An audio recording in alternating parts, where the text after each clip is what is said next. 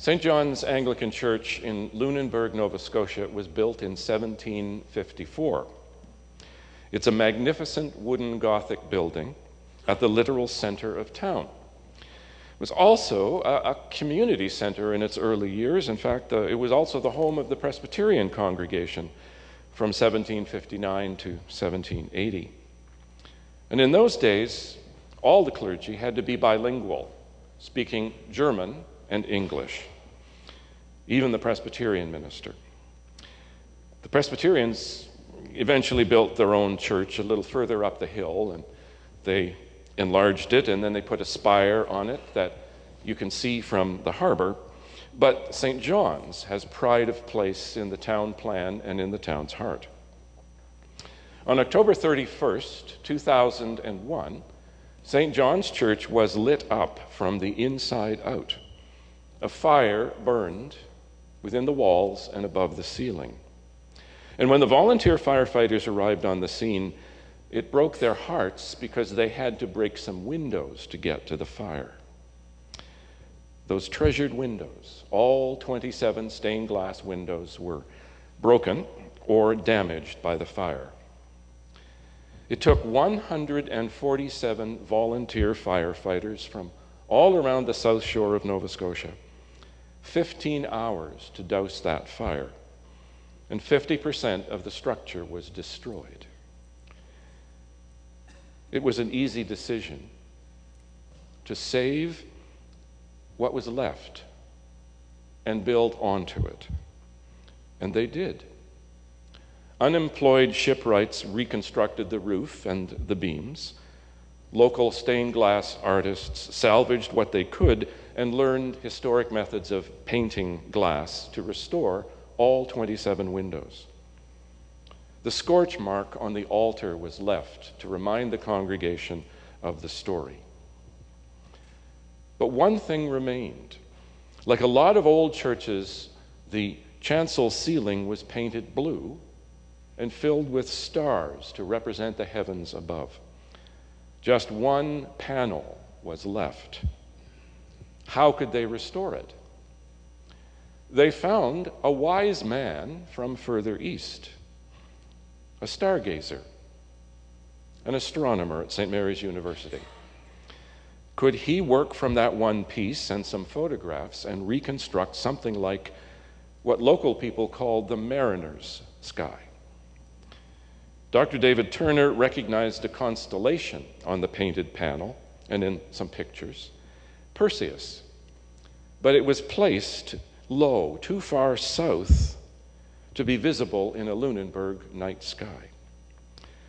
So using special software, Turner scrolled back 2,000 years to see the sky as it would have appeared over Lunenburg on the very first Christmas Eve. And what he saw on his screen and on that painted panel were the same. No one knows how the original painter captured that skyscape. He must have been a wise man. He certainly studied star charts, or maybe he was inspired. The night sky, as it would have been over Lunenburg on December 24th in the year 1. You may be wondering how the fire started. Well, kids in Lunenburg celebrate Halloween by setting fires. On New Year's, they shoot guns into the air and then are surprised when the bullets come back down. And I've been there for that too. But on Halloween, kids light fires, and there's lots of dry leaves on the ground. And the dry leaves on the ground at the foot of the tower were set alight.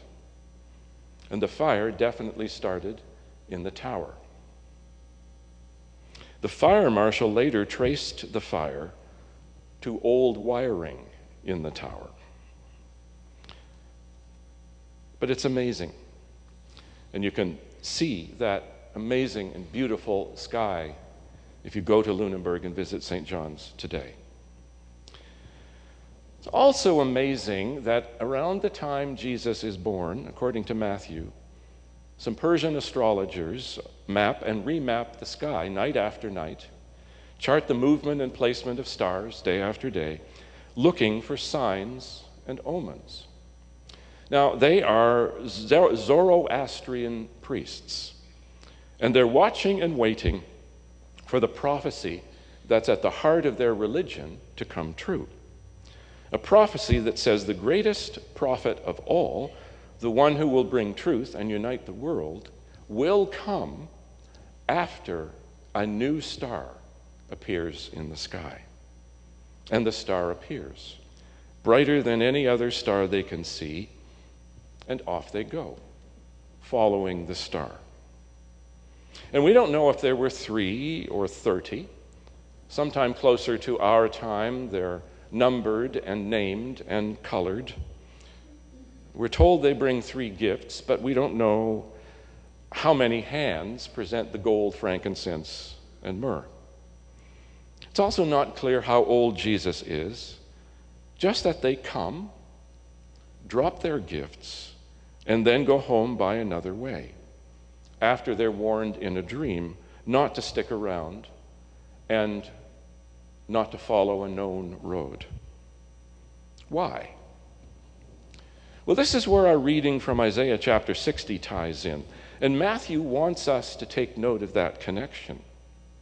The foreigners go to Jerusalem first with their gifts, and it fulfills Isaiah's prophecy, at least in part. It also makes sense for them to look for a powerful potential ruler in a capital city. The king or his staff prophets and priests will have the answer. That's how it works back home, where the Magi come from. Now, King Herod's parrots probably know enough of Isaiah's words, and Isaiah 60 means big change ahead. Big trouble for the establishment. I mean, first of all, God is going to take over the city, and then God is going to fill it with former citizens, foreigners, animals, and fish. So Isaiah's or Herod's prophets repeat the words of another prophet, Micah. Those words still mean trouble for Herod, but maybe he can do something about it if he acts quickly. A king descended from David will be born in Bethlehem. And so the strangers go, and then they go home, and Herod sends his forces to Bethlehem and all around the town. And Joseph gets a warning in a dream. So off they go, that little family, seeking refuge, asylum in Egypt. So think about it. The story begins with Gentiles, not sons of Sarah and Abraham, not children of Israel, scholar priests of a religion that is not the religion of Judea or Mary or Joseph, and not the faith that Jesus inherits and will own. And the story ends with Jesus, Mary, and Joseph on the road to Egypt, far from Palestine, far beyond the sacred borders of Israel, to a country that has been their enemy since the Exodus. Why does Matthew begin with these strange stories, these strange events? He keeps telling us this or that fulfills prophecy, but honestly, after a chapter or 3, that wears pretty thin. But Matthew crafts a story of Jesus' origins because he's writing a biography. And in Matthew's days, biographies of important people begin with collections of stories about their origins. And those stories are packed with tags and threads that we are meant to carry through the rest of the story. Those tags and threads tell us in advance what the author wants us to understand about the subject right at the beginning. So Matthew wants us to know that Jesus doesn't just fulfill Hebrew prophecy. He is not just Israel's hope. He is the hope of the whole world. Jesus, in fact, will live out his own people's story, starting with refuge in Egypt and then a homecoming.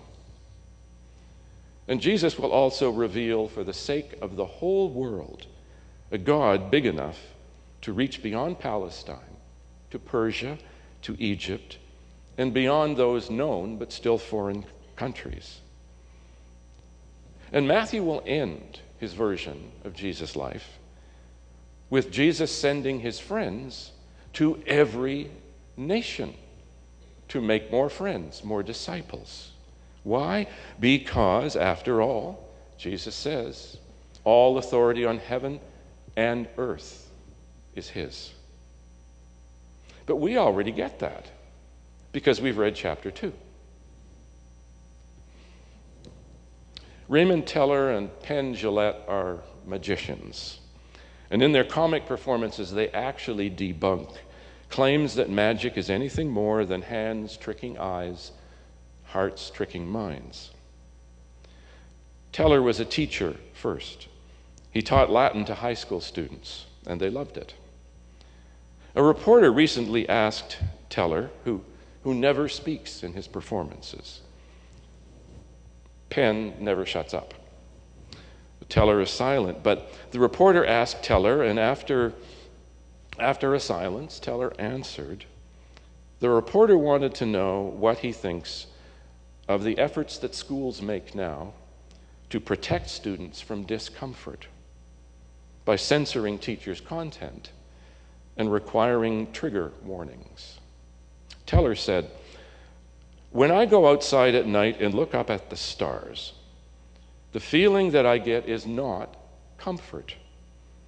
The feeling that I get is a kind of delicious discomfort at knowing that there is so much out there that I do not understand, and the joy in recognizing that there is enormous mystery, which is not a comfortable thing.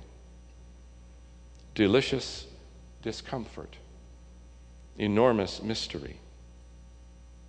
The starry sky over the altar at St. John's Church in Lunenburg was probably painted all those years ago to give comfort, a reminder that heaven is always near and not just inside the sanctuary.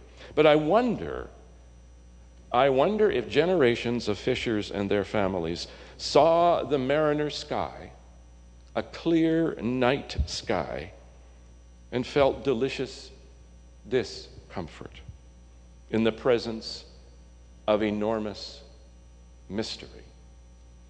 To know you have to go out on the water in the dark, and to have a sky like that overhead actually makes you want to go.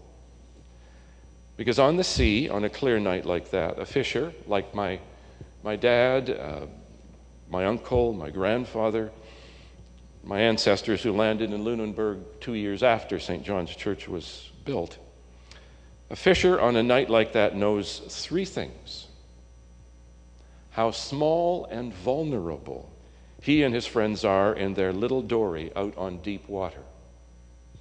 But with a clear sky like that, the sea will be calm, and they'll have no problem finding their way home.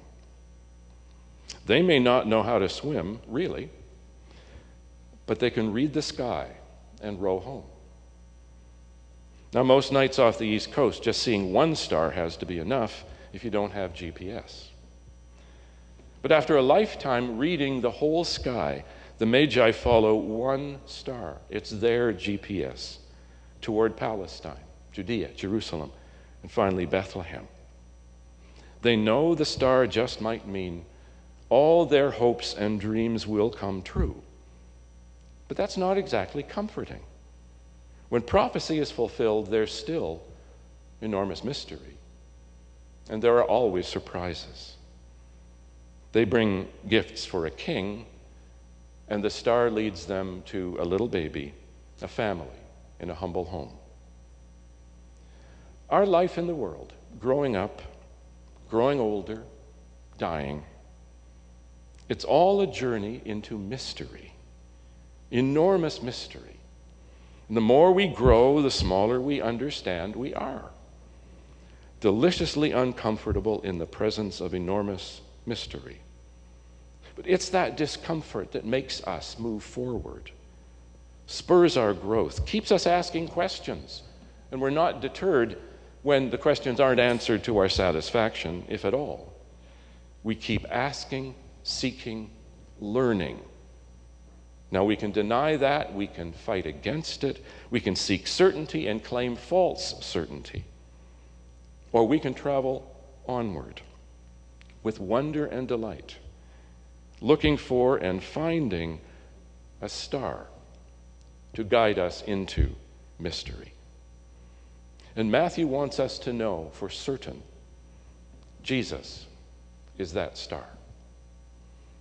Or as John puts it in the beginning of his gospel, Jesus is the light that shines in the darkness, and the darkness can't put it out.